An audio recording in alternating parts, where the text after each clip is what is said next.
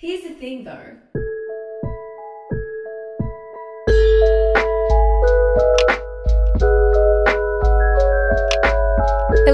Hello, and welcome to another episode of the Here's the Thing Though podcast. My name is Saliha and I'm your host for today, and I'm here with my producer / editor, Mitch Price. Bonsoir. Before we begin, we'd like to acknowledge the Bidjigal people of the Eora Nation, who are the traditional owners of the land that we are recording on today. We'd like to pay our respects to all First Nations people past, present and future, and acknowledge that we're recording on stolen land and that sovereignty was never ceded. So Mitch, how are you? How's it going? I'm fine. I'm good. Things are going good. Haven't been up to too much. Same old. You know how it is. How have you been? Yeah, mostly the same. It's been busy, but also just the usual. Just work. Not too much to report. Yeah, fair enough. Let's get straight into follow-up today. Okay. I like it. Very quick, efficient. Yes. I feel like I have a lot that I want to talk about today, so we just got to get into it. All right, let's do it. So the first thing I wanted to discuss in follow-up today was a incident that occurred in Perth with a police dog attack. So a 13-year-old boy named Jaden Abraham was mauled by a police dog on Sunday night, 13 November. Unsurprisingly, he's Indigenous. Jaden's family are kind of going through the media channels at the moment and trying to get some accountability of why their son was mauled by a police dog, which is already a pretty horrific story, but significantly worse given that Cassius Turvey was a 15-year-old Indigenous boy who was killed at the hands of a white man in Perth just a few weeks ago. With this story, Jaden's family are demanding to see police vision, so police body cam footage of what happened because the details are unclear. From the police statement, they say that they were called after multiple calls to police about some kind of altercation involving many people at different locations, which already sounds really bizarre. How many different locations could these people be at? They arrived at the scene where there was one adult and 3 juveniles. One of the juveniles was Jaden Abraham. Police told whoever they could see to stop, don't run, or we're going to deploy the police dog on you. They then did deploy the police dog and it attacked Jaden. Now, police did share some body cam footage with media, including the ABC, which is rare, I should point out. That's not normal. It's a very small snippet, according to the ABC. And what you see in that recording is that it's kind of dark. Police deploy the dog and then the officer apparently falls over. So you just don't see anything. And then when he gets up, the dog's already mauling Jaden, and then it cuts off. So you don't know what happens afterwards. It's they don't give you the full picture, and also you kind of learn nothing from the recording. So I can see why they decided this would be one of the instances for which they would share it. Yeah, I was going to say, it is surprising that they shared the body cam footage. But it's because it doesn't do anything. Right. And it is ironic that the point of body cameras is for full transparency. And accountability. Very rarely are they kind of shared, deployed. And when they are, it's, when it's the least transparent, most opaque, right? Yeah. There's actually a really good film about that, All Lights Everywhere. Yes. Which we watched, which is all about Forgot about that movie. It's about the philosophy of just seeing broadly, but also focuses in on body cam footage and the philosophy, the epistemological questions of the body camera. Very interesting. Yeah, we watched that maybe a year ago now. Yeah, it was really good. But anyway, so there were kind of confusing claims about Jaden potentially being handcuffed at the time or not. It's all pretty murky. And there is an ongoing investigation by police into the occurrence that was also done by police. So, expect what you will in terms of justice from this scenario. But something that I find really interesting about all this and why it's part of our follow-up today is that Police Commissioner Kylie Whitley, don't care, defended the use of the police dog, but I find what she said to be quite telling. So I'm going to read her quotes out. This is per the ABC. A police dog's deployed for very serious offences, and particularly in this instance, we'd had 10 calls and they were serious incidents. In the middle of the night, in the dark, it's unknown who you're chasing, and so in those circumstances, a police dog may be deployed. They were responding to vehicles being broken into, homes being broken into, and members of the public being confronted. So at that point in time, they had no other information other than they were looking for offenders. And I find it really interesting that she actually just completely reinforces the things that we say. Yeah, exactly. She literally... They're telling on themselves. Yeah, she literally defends the deployment of a police dog onto a child because she says there was property damage and cops were looking for an offender. By the way, Jaden has not been charged with anything. A 21-year-old man that was on the scene with him and the 2 other children has been charged, but Jaden hasn't been charged with anything. If you look at the ABC article, I'll link it in the sources, he is severely injured. Like, his entire face is like a massive curved scar over his face where the dog like grabbed him. It's really awful. And I just find it so fucked that like weeks after Cassius Turvey died after being accused of being involved in some kind of property damage, like another boy has been wrongly mauled by a police dog on the same claims. It's always used, whether it's random white men, whether it's police, like people are always justifying the brutalizing of Indigenous anyone, but specifically young boys on the grounds of like, oh, well, there was cause of property damage. Something was being robbed or stolen and we just needed to find the offender. Like as if that It's always property damage. It's always something being stolen. Yeah, because property is more important than the lives of an Indigenous boy. Yeah. So anyway, I just wanted to bring that up in our follow-up because we talked pretty extensively about it. Well, we've talked about this like in so many different episodes on so many different occasions because it keeps fucking happening. But because we talked about Cassius Turvey last episode and this is like in the same city, in the same state, to another boy of a similar age and background. It's just so obvious, and it shocks me that, like, the police commissioner can go out and say this shit with no accountability. Like, I have not seen articles calling her out for being like, well, you know, we deploy dogs for serious offences like robbery, and we were looking for an offender. Like, how can you say that and nobody calls you to account? I don't know if it's exactly this, but there's almost a circular logic where the situation is serious because a dog was deployed. The dog wasn't deployed because the situation was serious. You know, it's almost like this post facto justification in the light of this horrible tragedy. So yeah. And the idea that they were looking for offenders and therefore they deployed a dog is bizarre because, like, the dog doesn't know who the offender is. It's not like it sniffed the scene and then got a scent. Like, you just deployed a dog on people you thought were maybe guilty and you weren't concerned about the fact that they might not be. Right. Like, what the fuck happened? But the unpredictability becomes kind of useful. Yeah. In this case. Yeah. It's just, I mean, I know that we all see through it, but it's worth talking about again and again and again until we see some accountability. Moving on from that follow-up, we've got some lighter news. More lighter news, yes. So we watched a few things that we wanted to talk about in follow-up. The first one being Black Panther Wakanda Forever. As you all know, we're both very skeptical of Marvel and its propaganda machine, but I actually really enjoyed the second Black Panther movie. I thought it was pretty good. I liked it. I feel like responses have been mixed, and I am not really up to date with a lot of the Marvel stuff, and I feel like I managed to get by in this one in terms of just knowing what's up. And there were points of it that felt like an actual movie, like a director, like a movie, like a real go to the cinemas, like a movie. That's so. Exactly though. Yes, it did. It's like every once in a while there's a Marvel movie where you can tell that at least for portions of it they let like a filmmaker touch the camera. There were elements of that in the most recent Doctor Strange one. I didn't like that one very much. I actually haven't seen it. But there were moments where you're like, oh, there's actually like, they let Sam Raimi touch the camera. And here it works similarly. Like, I actually felt like I was invested in the drama as a movie, not as like how it relates to this larger Marvel project. Yeah, and I mean, there were still bits of it that very much were like, oh, you've literally only put that in there because you want to make a Disney Plus spinoff. Like, we can see right through you. And that's what a lot of the critics like. We're calling out. Including just because this is like the one franchise or character that is almost like leans towards or appeals to some of the more like prestige audiences. Like, I mean, the original Black Panther was nominated for Best Picture. Critics really liked it. And so I think people are even more critical when it's so obviously like shoehorning in. Like, oh, you need to watch this because there's a new, I think it's like Ironheart series coming out. But I liked it. Yeah, that being said, it was good. I thought the racial diversity was great. I thought its Afrofuturism was really beautiful and that the costuming was amazing. Music was great. There's one scene that's really eerie and creepy and like I just felt it deep in my bones, which I feel like I don't feel in Marvel movies. So I really liked it. And also the Mayan King was really hot, which I also really... Did you know actually, Mitch, that they edited his bulge out of the movie? You know, I heard about that like an hour ago. Yeah, I just saw that. I saw the comparison photos. Yeah, I saw it on release TikTok. The penis cut. Yes.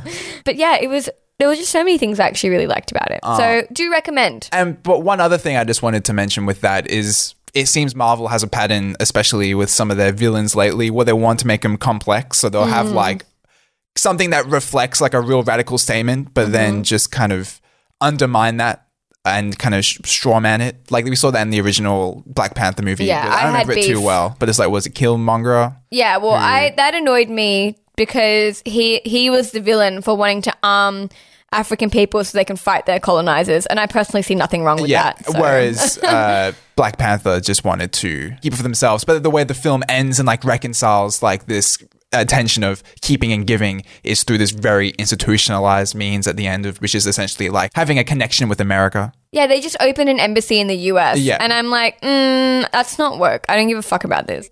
Moving on to just another thing we wanted to mention is we watched The Menu, Oh yeah. which I actually think is maybe one of my top 3 movies I've seen this year. I think that my top 3 movies for the year are probably Nope, Bodies, Bodies, and The Menu. I really liked it. I wouldn't go that highly myself, but I did really enjoy it. I really enjoyed it. There was like maybe one scene that I didn't love, but I won't talk about it right now because I feel like it'd be very much a spoiler if I did. But I liked it. For me, it was like, because it was directed by the person who's directed most of the episodes for Succession, and one of the co-writers was a writer for Succession of The Menu.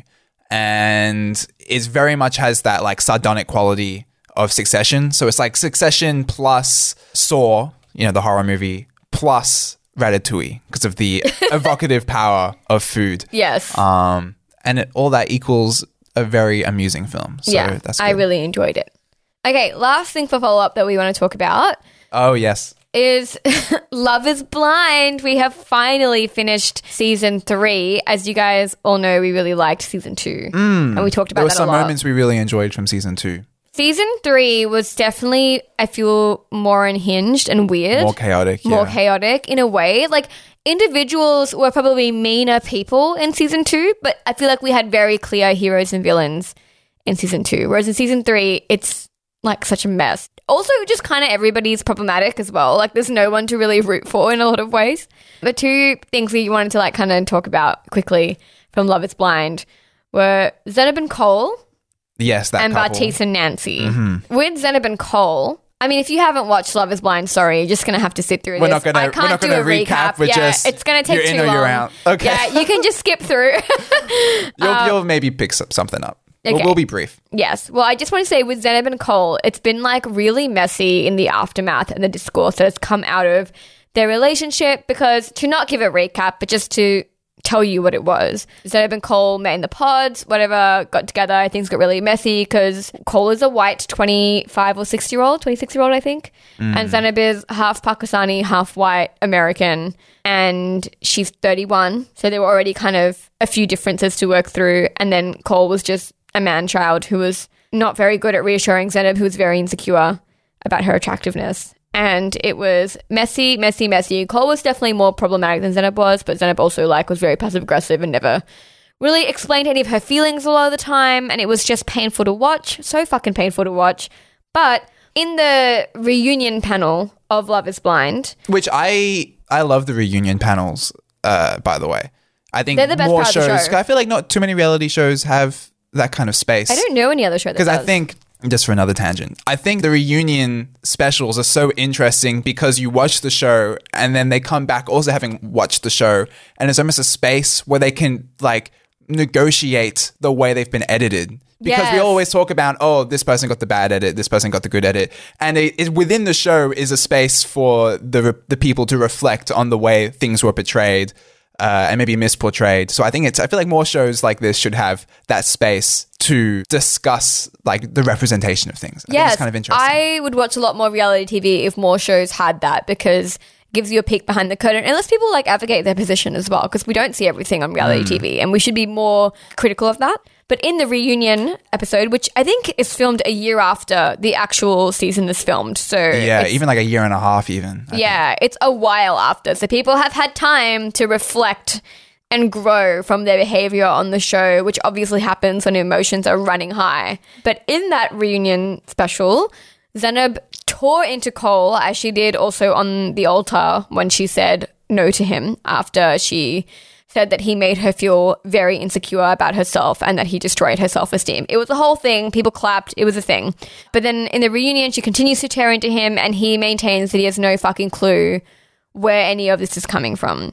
Now, us having watched the show know that he definitely made her insecure. Like, we know that he said things to her that were nasty. We know that he asked her if she was bipolar when she, you know, her mood randomly changed, quote unquote randomly. No, he said something nasty. She got upset, and then he accused her of not having any rationality to her emotions. There's also times where he compares her to other women in the show who are skinnier, shorter, cuter, and whiter. So it's, you know, it's a whole thing. But the reason I'm talking about them is because Zanab was really kind of treated as the angry woman of color for the way that she reacted to a lot of Cole's comments. And I will say that a lot of the time she wasn't behaving appropriately, but she also wasn't behaving crazily. Like, she wasn't, you know, I feel like she was very sympathetic even at times when she was behaving in a way that, like, was immature or passive aggressive. I sympathize with her because, I don't expect these people to be perfect. Whereas Cole was honestly just a bit of a fuckwit a lot of the time. Like, just genuinely a bit of an asshole. I feel like Zanab never actively tried to hurt him from what we saw in the episodes, right? But then in the reunion, it looks like she really is trying to, like, fuck with Cole. You know, she, like, makes these really sweeping claims about how, like, the only reason the audience sympathizes with Cole is because they didn't see the full picture, like, he got a good edit. She keeps referring to something called the Cuties incident. And she's like, you are so lucky that Netflix did not air the Cuties incident, because if they did, like, you would be ruined. Everybody would see you for who you truly are. She then says he made her so insecure about her body on the show that she stopped eating. And she refers to the cutie incident as an example of that, where she said she was going to eat 2 oranges. She hadn't eaten anything all day except a banana and, like, a teaspoon of peanut butter. And then when she goes to get 2 oranges, he's like, are you really going to eat that? Like, are you sure you want to eat that? We're going to dinner soon.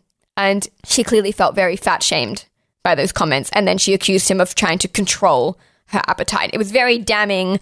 I was watching it with my jaw on the ground. But Netflix, being the agents of chaos that they are, after that actually aired the Cuties incident that Zanab kept referring to, and it was just innocuous. It was really underwhelming. Like, you watch it and you're like, oh, like, he does ask you if you're going to eat that, but it doesn't look like he's shaming you. He's just like, oh, like, we're going out to dinner in, like, 20 minutes. Like, do you want to have a... Well, she says, like, oh, I haven't eaten anything all day, and he's like, why? Why haven't you eaten anything all day? I offered you a poke bowl. She's like, I had one yesterday. I didn't want a poke bowl. I'm like, okay. Yeah, it seems like strange. Like, you watch it and you're like, okay, I can totally see why he had no idea that behavior was seen the way Zanab saw it, because to anybody it would look very normal, but also it appears that, like, she is very insecure. We know that from day one because we watch her be insecure on the show, and it seems like she's kind of taking every remotely relevant comment to her body as, like, a really personal attack. But it's so frustrating because I do believe her. I do believe that, like, Cole definitely said shit here and there about her body. I believe her. And I'm like, why did you hinge all of your claims on the Cuties incident? Because we've seen it and it completely discredits you. But I feel like there is truth to what she's saying.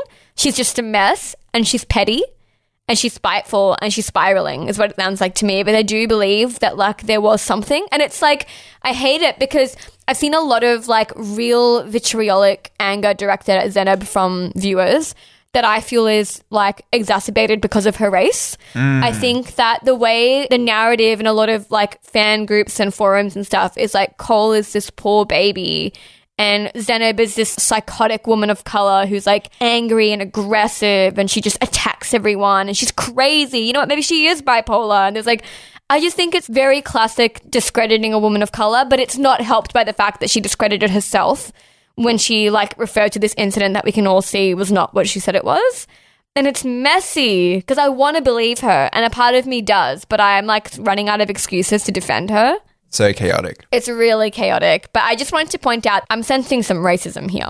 Moving on to Bartise and Nancy. Oh, yes. Bartise was the real villain as well of this series, which nobody is talking about because Zanab has become the real villain of the series. Because, of course, women of color are worse than actually problematic men. I think I heard that Bartise in the reunion also got slammed, but that got edited out because they wanted to focus on the Cole and Zanab drama. Because I wonder how long they're actually sitting on that panel then, because the episode's like an hour long. Probably a while. I don't know. But the reason we wanted to talk about Bartise and Nancy is about a very specific, contentious issue between the two. Oh, which was, like, the best part of the show for me. I loved it.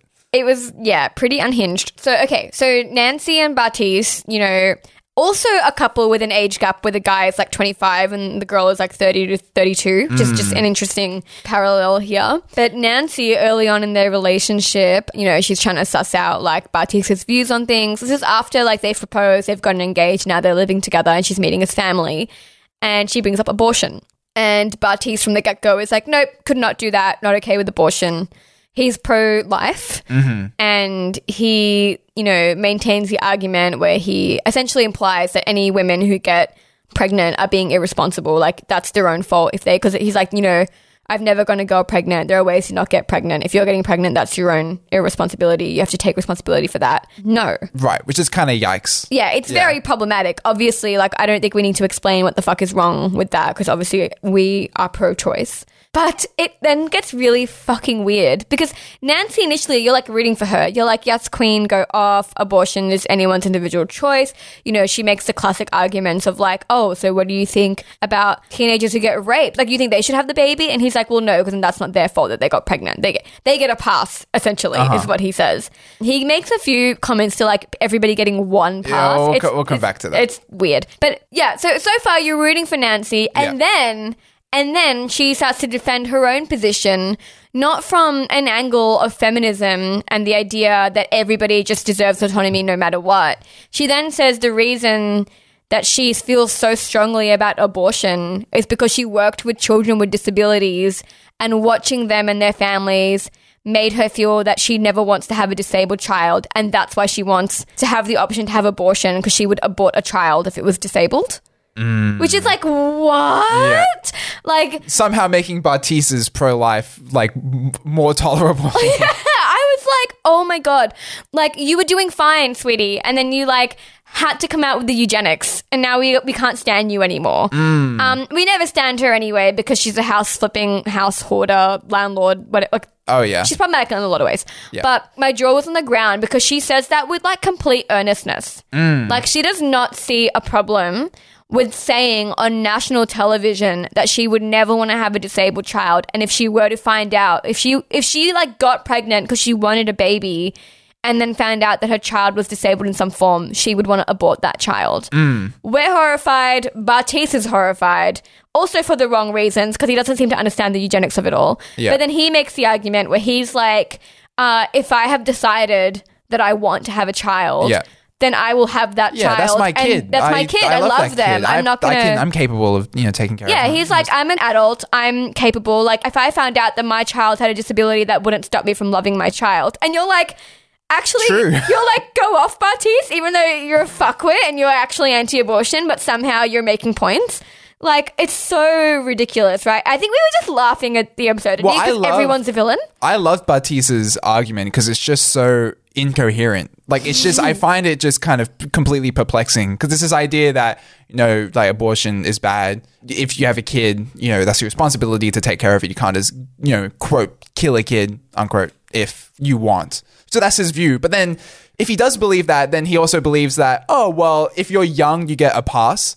So suddenly it's sometimes okay to kill a kid and sometimes like it's just inconsistent. It's like, so make up your mind. Yeah. Like, are you Like, anti-abortion or not? You can't think abortion is bad some of the time. You have to take a kind of a firm stance on it, I believe. But well, it's just inconsistent, and it goes to show that he doesn't actually have any deep political understandings of this, because if he truly was pro-life in the sense that, all unborn children are children, then he would have a problem with all abortion. But he only has a problem with abortion where women are being quote-unquote promiscuous, so really it's an issue of misogyny. Yeah, it's perfect because it's like two straw men arguing with each other.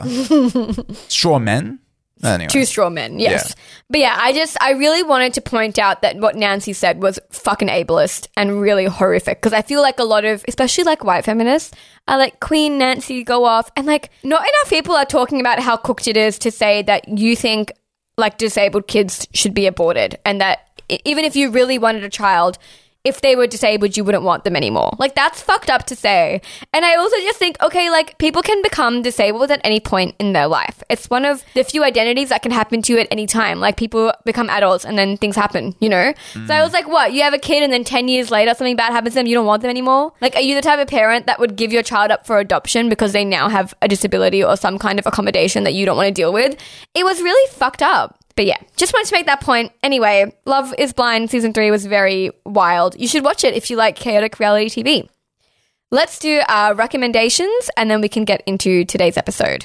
My recommendation for this episode is a book called All About Love by Bell Hooks. It was a birthday gift from my roommate and I have been reading it and I really, really love it. I just think, yeah, love makes the world go round and nothing in this world is worth anything without love, which sounds corny, and I think a lot of young people view love as corny, but Bell Hooks writes beautifully and it's really accessible. I don't really read a lot of academia, I really struggle, but Bell Hooks is accessible, the book's really beautiful, I'm maybe 100 pages in and I'm really enjoying it. So that's my recommendation. Yeah, Bell Hooks is fantastic. We've mentioned her a couple of times on the podcast. Rest in peace. My recommendation is a book that I mentioned, I think, a few weeks ago, but I finally finished because I started it and then have read a few books in the meantime and then finally finished it. But that is Judith Butler's Gender Trouble, which, oh man, I love it so much. Even if I don't completely agree with some of the conclusions, the book is so well argued. And it's also a book that I think is worth reading, even if it is dense and maybe a bit difficult to get through. Because it's a book that I feel, I mean, it's so foundational for the way we discuss gender now and the way we talk about gender, talk about feminism. And it's also a book that a lot of people kind of posture on, including myself for a very long time, despite not having read it. And the arguments that Butler makes are maybe a bit more complicated than the most typical rendition you hear. Because there's essentially, the reason I read it is because Butler talks about this idea of gender performativity, which makes sense to me, and I wanted to learn more about it, which is, most simply, gender is not something you are, it's something that you do. Gender is a series of gestures, of acts, of traditions, language, etc., etc. And while that is what the book is about, and what I feel like the book is most known for, Butler only gets to the idea of gender performativity in like the last 20 or 30 pages of this over 200-page book. So there is really so much more to it, and there's all of this kind of setting up, which really makes the argument crystal clear by the end. So if you're interested and willing to kind of really work with the book, I'd recommend. Today is our monthly news roundup episode. So instead of doing like a deep dive into one topic, we're going to talk about a couple of news stories from the last 2 weeks that we thought were interesting, and then to kind of discuss them in the lens of like our own politics and callbacks to some other episodes as well. So the two stories we're going to talk about today are, firstly, Queensland Police Service and all the BTST around its racism scandals. Queensland Police Service has had like many of them just in the last couple of weeks. I feel like they've made a lot of headlines in a very small amount of time for some pretty vile racism allegations. And there's also an inquiry into Queensland Police's handling of domestic violence, like in its work culture as well. So there's a lot going on there that I want to break down and discuss. And then after that, Mitch is going to discuss recycling. Yes, and a recent scandal which has kind of complicated the whole industry and I think individuals' relationship to their recycling habits. All right, let's get into it. Queensland Police has been making headlines for all the wrong reasons these past 2 weeks. The main one being that a whistleblower from Queensland Police Service, a serving police officer, leaked recordings to Guardian Australia of his fellow officers making vile and racist comments and jokes after he had made multiple internal complaints which he said didn't go anywhere. I'm not going to include all of the things that were said in these multiple recordings. I will link the Guardian's report of them, but they're really fucking gross. Like, I was just reading the article beforehand and I was horrified. Every single type of racism you can think of appears. I will give you, though, a TLDR of some of the racism that was mentioned. Just like a warning here, like some of this content will be distressing to some listeners because it's pretty fucked up. Here's a quote that one Watch House officer said about black people, I believe specifically Sudanese people. They wait outside fucking supermarkets and they'll follow ya and they'll fucking try and rob ya. And I'm thinking, just get them and beat the fuck out of them and bury them. Just bury them. Mate, no one would know. That's one thing that one officer literally says about killing and burying black people, and nobody will know and they can get away with it. There's other comments in the recordings where they say that Muslims are outbreeding white people. There's jokes about wanting Ebola to make a comeback and wipe out Africans. There's comments about how Australia will be, quote, fucking taken over, unquote, by non-white people. There's one really horrific comment where one of the watch house officers goes to check on a black inmate who is having a shower, and then he returns to the other police officers and makes a joke about that man looking like a gorilla in the mist. They also make jokes about wanting to get a blowjob from an Indigenous woman that was detained and under their watch. There's audio of one officer telling a funny story to his co-workers about driving, and a Nigerian man drove in front of him, and then he called him the J slur while his kid was in the back seat. And then he's telling this funny story about his kid being like, "Daddy, what's a J word?" Which he just thinks is so funny that like his kid is learning all these racial slurs at a young age because he says them in front of his kid. They also have a conversation about Black Lives Matter and Extinction Rebellion protests where the cops clearly fucking hate them. They talk about wanting to skull drag protesters and like throw them into cars. They talk about wanting to assault protesters. There's an entire segment of conversation on Captain Cook and what a smart and revolutionary man he was and how angered these officers are by modern, people, scholars, young people, like disparaging Captain Cook and shitting on his legacy. They have this conversation about Captain Cook and what Captain Cook wrote about Aboriginal people and Maori people, and then they like pit the two populations against each other and talk about which one is more civilized. There are recordings of colonial speak. It's bad. It is so bad. That just kept going and going, and like a never-ending list. And this is literally like a small snippet of. There's multiple recordings, and these are all recorded by Officer Stephen Marshall, who was present during these conversations and was really horrified by what he was hearing, and that's why he started to collect recordings, because he was going to make a complaint, because he said that like these recordings were just the tip of the iceberg of the atrocious things that he heard in the 4 years that he had spent as an officer, which is not that long. Like, it's long, but not that long. So Stephen Marshall took those recordings and he made several internal complaints, which he said weren't taken seriously. And then he said that he was actually told off for continuously speaking up about it. And like, he was told off by other police officers. He was ostracized. He said the reprisals he faced constantly for not letting this shit go, like, made him suicidal. And then going public with these leaked recordings was like his last resort. It was like he felt like he had no other choice because nobody was listening to him. And I think just a month before he leaked the recordings to The Guardian, he actually sent them to Police Minister Mark Ryan. So he sent the recordings to Mark Ryan, who has heard them, and Police Minister Mark Ryan refused to meet with him, refused to do anything about it. And at that point, this officer was like, I just felt like I was between a rock and a hard place. Like, there was nothing I could do. He was like, I felt like I only had two options left. It was either litigation or it was going public, and I decided to go public. Yeah, so that's obviously fucked. It's not necessarily surprising because we know, obviously, that all police institutions, but specifically Queensland and Western Australia, I think as well, too, that we hear the most like news about being racist. But all of this has come out in the midst of an inquiry into Queensland Police's responses to domestic and family violence, which is expected to rip into Police Commissioner Katarina Carroll, who is like the next main character in our story, because this is a story. So first we've got Stephen Marshall, who's the police officer that leaked these fucked recordings, which again, you can listen to at your own risk. I will link them below. Then we've got Police Commissioner Katarina Carroll, who is now taking the heat because everybody is like, what the actual fuck? Like, all of this is happening under your leadership. She's been the police commissioner in Queensland since 2019, so 3 years ago. So the inquiry that is looking into the Queensland Police's response to these issues previously heard like multiple allegations from female officers who alleged that they had been sexually assaulted, harassed, threatened, and bullied by their male colleagues. Katerina is facing heat about her leadership because of some pretty cook stuff that has happened under her, all of that inclusive.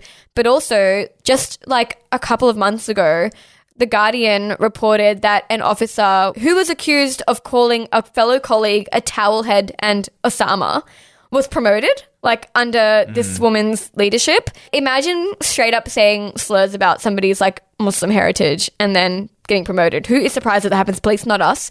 But obviously the inquiry is looking into all of this. The inquiry also heard that another officer called his female boss a cunt after she didn't give him some management job that he wanted.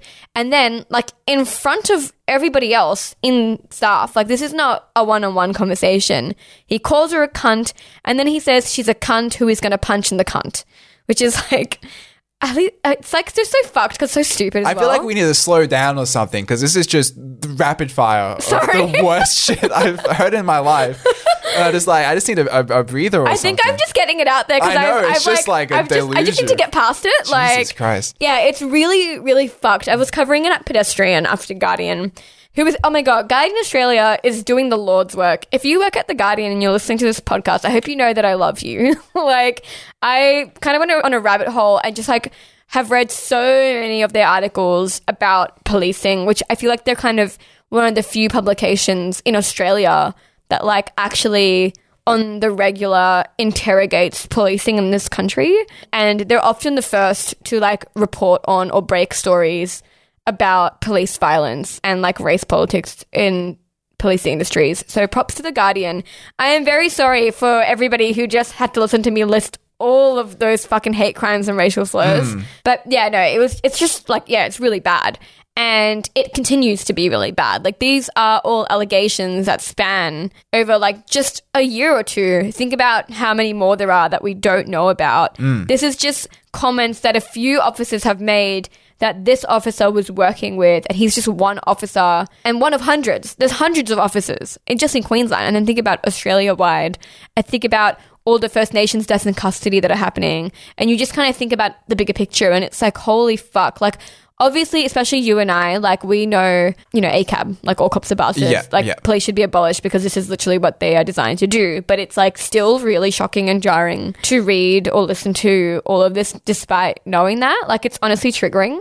It's really disheartening. I know. I remember before I was suggesting, before we recorded, not that I had heard all of this, but like, should we include the actual audio clips? And I was like, honey, no. No, like, that's the last thing I would have wanted to hear. Yeah, I was like, you don't know what I'm about to tell you. We are not including those recordings. I actually just hope, like, honestly, don't listen to them. Just read the transcript of The Guardian. Don't even listen to them. Entirely. But I am going to continue with this Queensland Police BTST recap because there's actually more to it. So I'm just kind of condensing all of this history from like the last couple of weeks, and then we can kind of get into why we're talking about it. Although it's obviously probably a bit clear by now. But yeah, so Police Commissioner Katerina Carroll is defending herself amongst all this drama. She, I should point out, like, is a white woman and the first woman to be police commissioner as well. So there's a bit of girl bossery happening in the background. But yes, so in response to the leaked audios and also to the inquiry, but mostly the leaked audios, Katerina is trying to save face, and she then pointed to Kerry Johnson, another man who you now need to know the name of in this story, Superintendent Kerry Johnson, who is the man that she handpicked to lead the First Nations and Multicultural Unit of Queensland Police Service. And this unit, its job is to, like, build rapport and, like, community with First Nations people and other, like, ethnic groups. And it's essentially, like, I guess its job is to make sure the rest of Queensland Police doesn't look as racist as it currently does. This is, like, the faction whose job it is to actually talk to people of colour. So Kerry Johnson is the head of that. And per Guardian Australia, Katerina Carroll told reporters that she chose Johnson herself to run the unit because he would, quote, understand the history and the issues, unquote, related to First Nations people more than other people. And then Guardian Australia reported that she also used Johnson as proof of Queensland Police Services having First Nations officers in its upper ranks, which is actually just not true. No officers in the upper ranks of Queensland Police Service identify as First Nations. Which brings us to the point that she's essentially saying Kerry Johnson is Aboriginal, but Kerry Johnson does not identify as Aboriginal, which is like kind of bizarre and weird. So The Guardian reported, and I think it's a pretty crucial note to include, that Kerry Johnson does not identify as a First Nations person. However, he does have some Aboriginal heritage. He does have an ancestor that is Aboriginal. According to Guardian Australia, Johnson says he is white, and for all intents and purposes, he is white. They also mention that he doesn't meet the government standard criteria to identify as First Nations, but I'm less interested in that because I don't think a government involved in genociding and repressing Aboriginal identities has any say in who can. Yeah, bureaucratically, he doesn't count. Yeah, but we don't care about that because we don't give a fuck about the government's position on Aboriginal identity. But I'm just noting that The Guardian said that. Yeah. I don't care though. What I do care about is that he doesn't identify personally, he himself has said that he doesn't identify with being Aboriginal. I think that's what's important. And also that the community doesn't claim him either. I think those are the two things that are important to me. That's important, yeah. It's he doesn't say he's Aboriginal. Nobody else says he's Aboriginal. That's pretty important. But despite that, not only does he lead the First Nations unit, but he is apparently being actively used as proof that it has multicultural leadership. And then, on top of all that, because that in and of itself is kind of probo, but not that probo. But then, Guardian Australia reported that Kerry Johnson actually himself has been accused of racism by a black police officer who worked under him in the First Nations unit, which he heads. So she claimed that he allegedly blocked her promotion on racial grounds because he said that he didn't want to deal with the quote-unquote optics of then having to replace her with a white man. So she says that he wouldn't let her leave her role for a better role because then if she left and a white man replaced her, it would look bad on him and on the unit as a whole, which is really pushing this image that it's diverse. The document seen by Guardian Australia also apparently contained allegations that he was disrespectful to community members at a funeral held in the Indigenous community, and that he also apparently laughed at a joke by other white officers about him not being quote-unquote black enough to lead the unit. So there seems to be some self-awareness or jokes in the actual unit that this guy is kind of being paraded around as Aboriginal representation, but he doesn't see himself as Aboriginal or black. It's no one believes it, not even the department itself. It's purely just a parade. It's just a show. Okay, so that's the recap. That's everything that I wanted to talk about in terms of just facts that have been reported in the media. Just honestly, I think in the last week. I don't even think it's 2 weeks. I think this all happened in the last week. But there's a reason that I've given this recap of these really fucked stories. The first one is the identity politics surrounding Kerry Johnson, which I just think, we talk a lot about identity politics on this show, and we frequently talk about them from the lens of, them being co-opted in, liberal left spaces. But I find this really interesting because this is a direct example of people who uphold white supremacy and colonial institutions now using identity politics to make themselves seem more legitimate. Specifically, obviously, Police Commissioner Katarina Carroll, who has said, according to Guardian Australia, I will say, I couldn't verify where she had said this. So we are banking on Guardian Australia's reporting here, and I want to make that clear. I haven't seen where she has said this. But the Guardian said that she said Kerry Johnson is proof of First Nations representation in the unit, which he apparently isn't. His identity or lack of identity or whatever you want to call it, I think is just this really fucking messy game of identity politics, which tokenizes a heritage Johnson doesn't even claim in order to feign some kind of racial sensitivity or cultural sensitivity that he has. It's oh, we can't be racist as an entire force because look at this leadership and unit we have, which was created to build rapport and relationships with First Nations communities. And because this man is not white and if anything is First Nations and he heads this unit, you can't accuse us as an institution of racism. That seems to be the underlying message, I think. And it's fucking concerning because we live in a time with liberal politics where people really believe that kind of stuff. People will really be oh, true, this can't be racist then, which we know is not true. And it's just fucking cooked to me that everybody is saying this guy is an Aboriginal, including himself, and he's still being placed in this role and being used as that representation and being tokenized in that way. One Queensland Police Services officer told The Guardian Australia, quote, they're using a white man who admits he doesn't identify as Aboriginal to tick a black box, unquote. So like you said, Mitch, it appears that everybody who works there doesn't see him as Aboriginal. And everybody kind of knows it's a fucking game. Like, everybody knows the politics of what's going on here.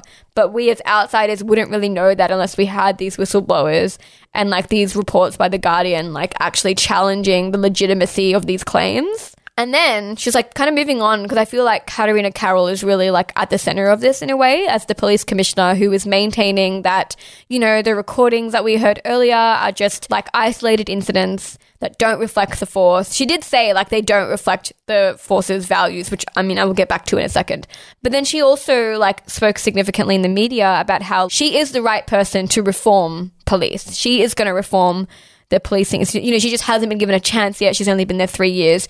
She actually said, I'm a CEO managing 17,000 people. And I'm like, you're not a CEO. Like, I think her calling herself a CEO is probably just exactly what I'm trying to fucking convey. Right. That she, A, does not understand her position. This is not a private fucking company. It's police. Like, you're a government organization whose job is allegedly to serve and protect. We know it's not. But to be like, I'm a CEO who's just been handed this difficult job and, you know, I need time to reform it. You've been there for 3 years and you can't reform it.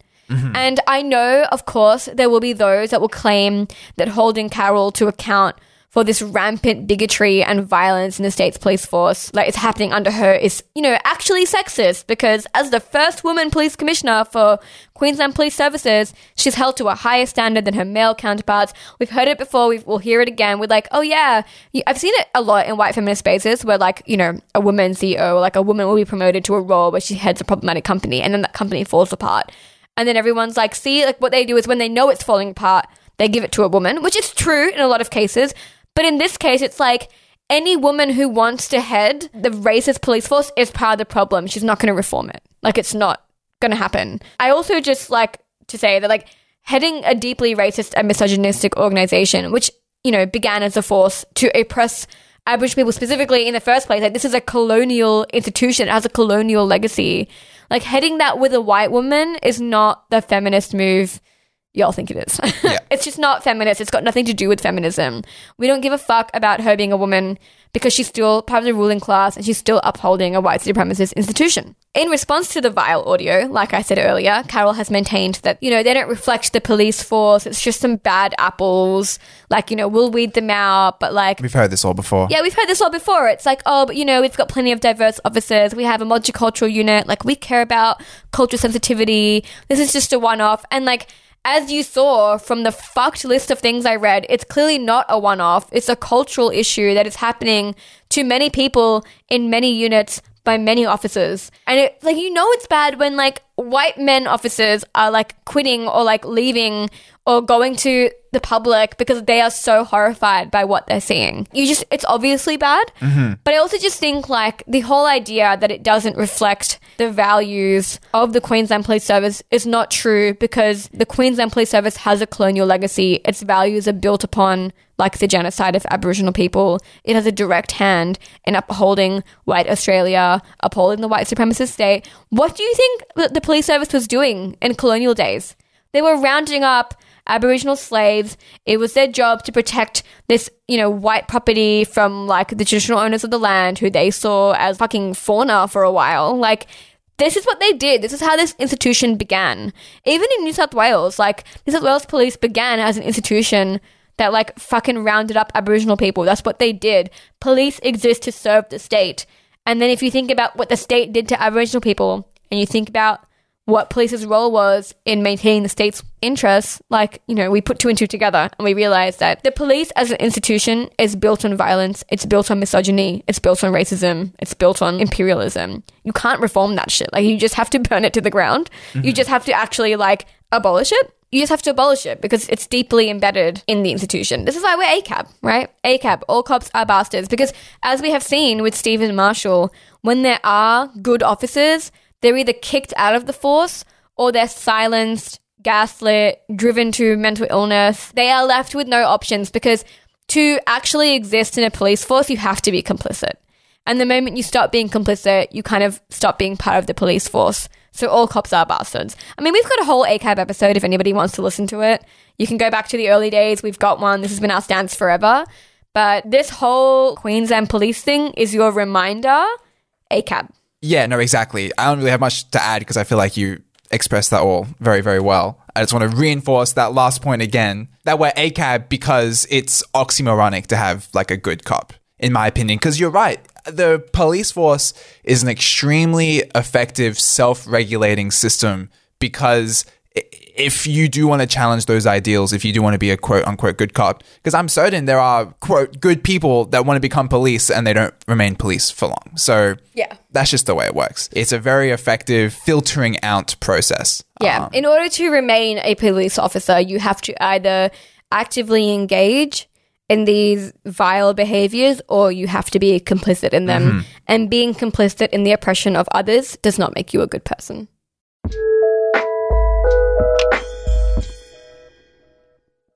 So another thing I wanted to talk about was earlier this month, I think the 8th of November is when the story broke. It was revealed that RedCycle, the company that operates those like return to store soft plastic recycling bins at Coles and Woolworths, announced that they will no longer be accepting plastics to be recycled after it was revealed that they have hundreds of millions of bags and other soft plastics stockpiled in warehouses, not yet being recycled, and none will be accepted to be recycled, at least for the foreseeable future. I was pretty shocked when I heard that. Yeah, I was pretty shocked too. And they did cite COVID's impact on the economy as a reason why they could no longer offload their resources. But I think it's an interesting way to talk about the fact that recycling is a business. It functions like a business and thus is impacted the same way other businesses are. And also kind of reinforces some of the things that we've been saying in previous episodes, that recycling is, as much as we want it to be, not like an individual issue, or just climate change isn't an individual issue. And no matter how agential we are, no matter how eco-conscious we are, if a company isn't able to, not even doesn't want to, but just isn't able to, it doesn't matter how much the individual wants to recycle because they're caught up in this larger system. I just kind of wanted to interrogate this a little bit further because I think it's very reflective of a lot of things. So RedCycle claimed that they had a 350% increase in plastics being deposited into these like return to store bins since 2019, but due to COVID's impact on the market, it was no longer possible to offload all of these recycled plastics. And while, yes, it is great to see such a significant increase in people going out of their way to recycle and be eco-conscious, it also suggests that the recycling industry has like serious bottlenecks by their very nature, and that even if everyone actually wanted to recycle everything, it literally would not be possible. Yeah, like I was going to say, just listening to you say that, like we're always telling people, make sure you recycle, upcycle, be sustainable. Like it's been a real push. We've really guilted people into worrying about their carbon footprint. And as somebody who like also, like I care about recycling, like I get it. But I just find it so fucked in like, it's kind of funny in just like a really sardonic way that like everybody was like, oh, okay, like, yeah, we'll totally do that. Let's start taking our soft plastics too. It's like, they're like, oh, no, we didn't mean all of you. Yes. Like, they say these things and they tell everybody to recycle, but then when you actually try and do it, they're like, oh, no, we actually can't. We don't have capacity for this. Like, stop. Exactly, right. Which is like, why are you telling everyone to do it then? How do you not have capacity for this? Precisely. And just this story, I mean, I've just been thinking about it for like the past couple of weeks because you don't really think about where the recycled goods are going, but it made me realize how integrated recycling is with like capitalist production. You know, where does the recycling go? Well, it goes into future commodities, which means that if business isn't booming, then production is lowered, which means there's less intake, which means that they can't use the amount of goods being recycled. And then it's just as functional as trash, essentially. Yeah, I was going to say, really, what's the difference between your recycled goods being in a warehouse or in a landfill? Right. And now like they're still saying, taking up space and not being used. Exactly. And now they're saying either hold on to your plastics until a solution has been found, until production can restart again, or just throw the soft plastics into the trash like most people are already doing. Yeah, I saw a lot of backlash on the SMH article from people being like, this is, you know, like fear-mongering, right. Like they're saying it's a temporary issue, and I'm like, okay, but like temporary till when? Like, But exactly. you are right. Like, we are right to be fucking concerned because A, they didn't tell us that this started. They've only told us now that they have nowhere to fucking put this stuff anymore. And B, there's actually no solution being offered. So, like, we are within our rights to be, like, quite shocked and scandalized by this information. Yeah. I think people are really defensive of recycling, which I understand. We all, like, have grown up being told to recycle. We're all really climate conscious and we're all fucking worried about our waste. But, like, let's not get caught up in our personal attachment to recycling and actually be critical of, like, the situation at hand because it's still a business. Well, exactly. It is a business because recycling is not straightforward. It's not this completely like magic solution. Recycling, especially soft plastics, are especially complicated because, I mean, there was a recent ABC article, which I'll link below, which kind of details why this is so complicated, why this is fallen apart. And it's because soft plastics isn't this single monolithic category, but soft plastics are actually like hundreds of different types of plastics which need to be organized, which costs money because people aren't organizing and really have no way to organize these plastics themselves before they dispose of them. And also, if that was the case, they just wouldn't. So that costs money, of course. So if the recycling isn't profitable, as in companies don't want to take the recycled goods for future commodities, which will then, you know, like the circular economy of recycled resources, then the whole thing kind of breaks down. Yeah, like you can put your stuff in the recycling bin as much as you want, but if nobody is picking it up or no other company wants to use those goods or whatever, like it's just pointless. And we've seen like stuff like this before, I feel, as well. There was scandals like a couple of years ago. People were like, oh, like Australia's recycling is not getting recycled anymore. Like, what's happening? Like, we don't do our recycling nationally. We were exporting it. I feel like there's been so much drama with recycling and not enough people talk about it because we're all really defensive about recycling. Of course, because we don't want to encourage people not to recycle. Recycling is always better than not recycling. I mean, that's just kind of self-apparent. But what this got me thinking about is perhaps the way the system is currently organized, where like recycling is almost seen as something that will be able to sustain the world as we currently know it, a practice we can do to keep things the way they are. While as heralded as that, perhaps that's somewhat of a fiction. And in fact, if everyone wanted to recycle, if everyone was as kind of thoughtful with the way they dispose their goods, the system literally could not handle it. Because that's the way it's kind of looking to me. Yeah. The reason I say that is because it seems, especially with this scandal, that recycling literally needs to remain a niche market in order to function. It seems that for recycling to work, you need to have a prosperous, booming economy in which people are consuming a lot and businesses are producing a lot, so there's a high circulation of goods. But then that kind of booming, prosperous economy is the kind of economy which isn't going to be environmentally sustainable. Exactly. So there's kind of a contradiction. There's an underlying irony there. Yeah, I find it interesting that business needs to be booming for recycle to function because business booming is probably a sign that we're not being sustainable if we're constantly buying. Like if we need to be consuming a lot for recycling to work, then it's not working. Yeah. Because if it needs us to consume more and then put more waste out, like that seems counterproductive to me. Exactly. And like what people were saying, oh, don't worry, this is just a temporary closure. Well, the way capitalism works of booms and recessions every few years, you know, a cycle every decade or so, there's always going to be quote unquote temporary closures. Like there's always going to be times where it's just not sustainable because capitalism isn't sustainable. Yeah. And that's reflected in the unsustainability of these recycling practices. And I'm not trying to be pessimistic. In fact, I'm very optimistic and I'll get to that soon. But it brings us back to the question of like individual versus system. Yes. Right?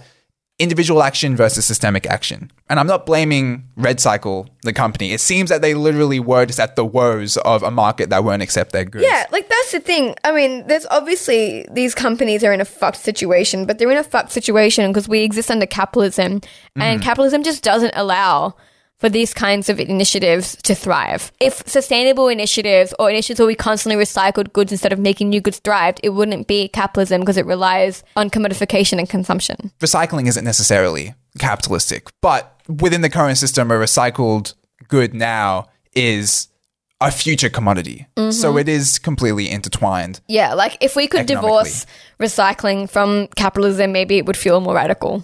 Yeah, and again, and this is obvious, of course, it shows that agency does not lie within the individual. And there's, even if you do everything you can, even if you recycle all your goods, you return your soft plastics to the return to store bin, which you can't now. And anyways, most people weren't doing it anyways. Even if you do everything you feasibly can to have a minimal impact on the environment, it's still not up to you whether a shit gets recycled or not.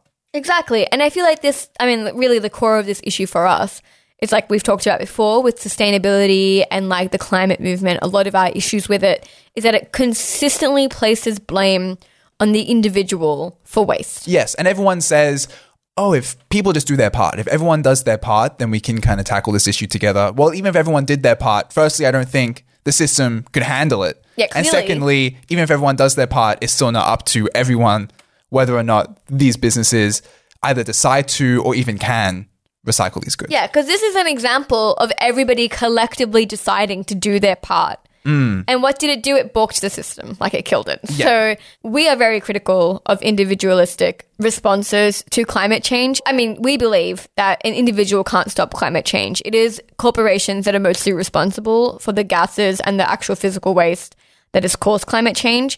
And it will be them having to change or us abolishing them that will stop climate change. Like, it does not matter if I turn off all my lights every day, if I don't use electricity, blah, blah, blah. It doesn't matter because the fucking office buildings you see in the city have their lights on all day. Like, think about the electricity crypto users, think about the electricity that like large corporations use. Like, it's just, there is nothing I could do personally that would stop that. And this recycling thing is such a good example of that because everybody is literally recycling and that's what fucked it. Exactly. And I don't want to say things are futile, but I also don't want to see solutions which kind of seem magical. Because recycling is almost a magical idea, right? Oh, you can have a thing, and when you're done with that, we can make it into a new thing. Yeah, no guilt with your consumption because we can just recycle it. Right. But I don't want high-tech solutions to things. And I think this is like a kind of a shift in my perspective. I don't want high-tech solutions to things. I want low-tech solutions to things.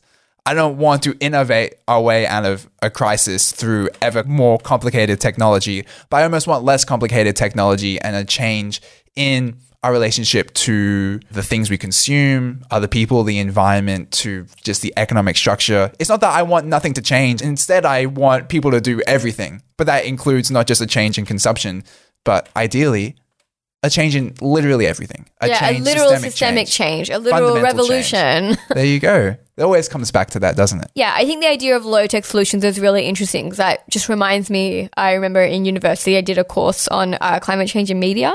And one of the articles I read, which was really interesting, was about this initiative these scientists were doing where they were making essentially like ginormous ice cubes and dropping them into like Arctic waters to make up for the glaciers melting. So they're trying to slow down the heating of the ocean by literally popping ice cubes in it, which is like cool.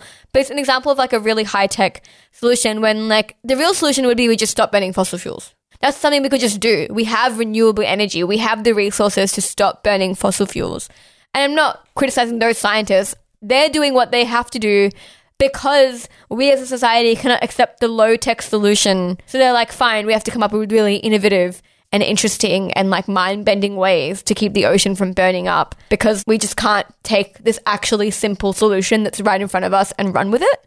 And I feel like, yeah, you saying that just reminded me of that study that I learned about because that's exactly what it is. We keep coming up with more and more like complicated, techie, innovative ways to get out of climate change when we can just stop fossil fuels and limit the creation of plastic. Done. Exactly. There you go.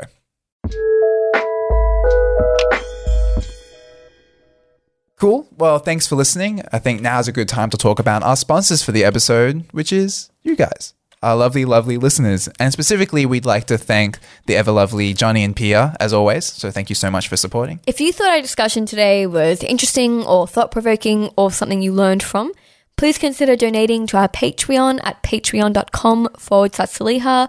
And if signing up isn't your thing, you can also donate to our PayPal link at paypal.me/Saleha to support future episodes. Both the PayPal and Patreon links are below in the resource list and also in my Instagram bio, so check them out over there at Saleha Official. And give me a follow if you liked today's episode. And follow my Instagram at Mrs.Miscellanea for discussions around film, books, and music. Also, if you have any comments or suggestions or you want to add to the discussion, you can DM me or email us at here'sthethingthoughpodcast@gmail.com. And please include your name, pronouns, and any other important info. Cool. Thanks. Bye. Bye.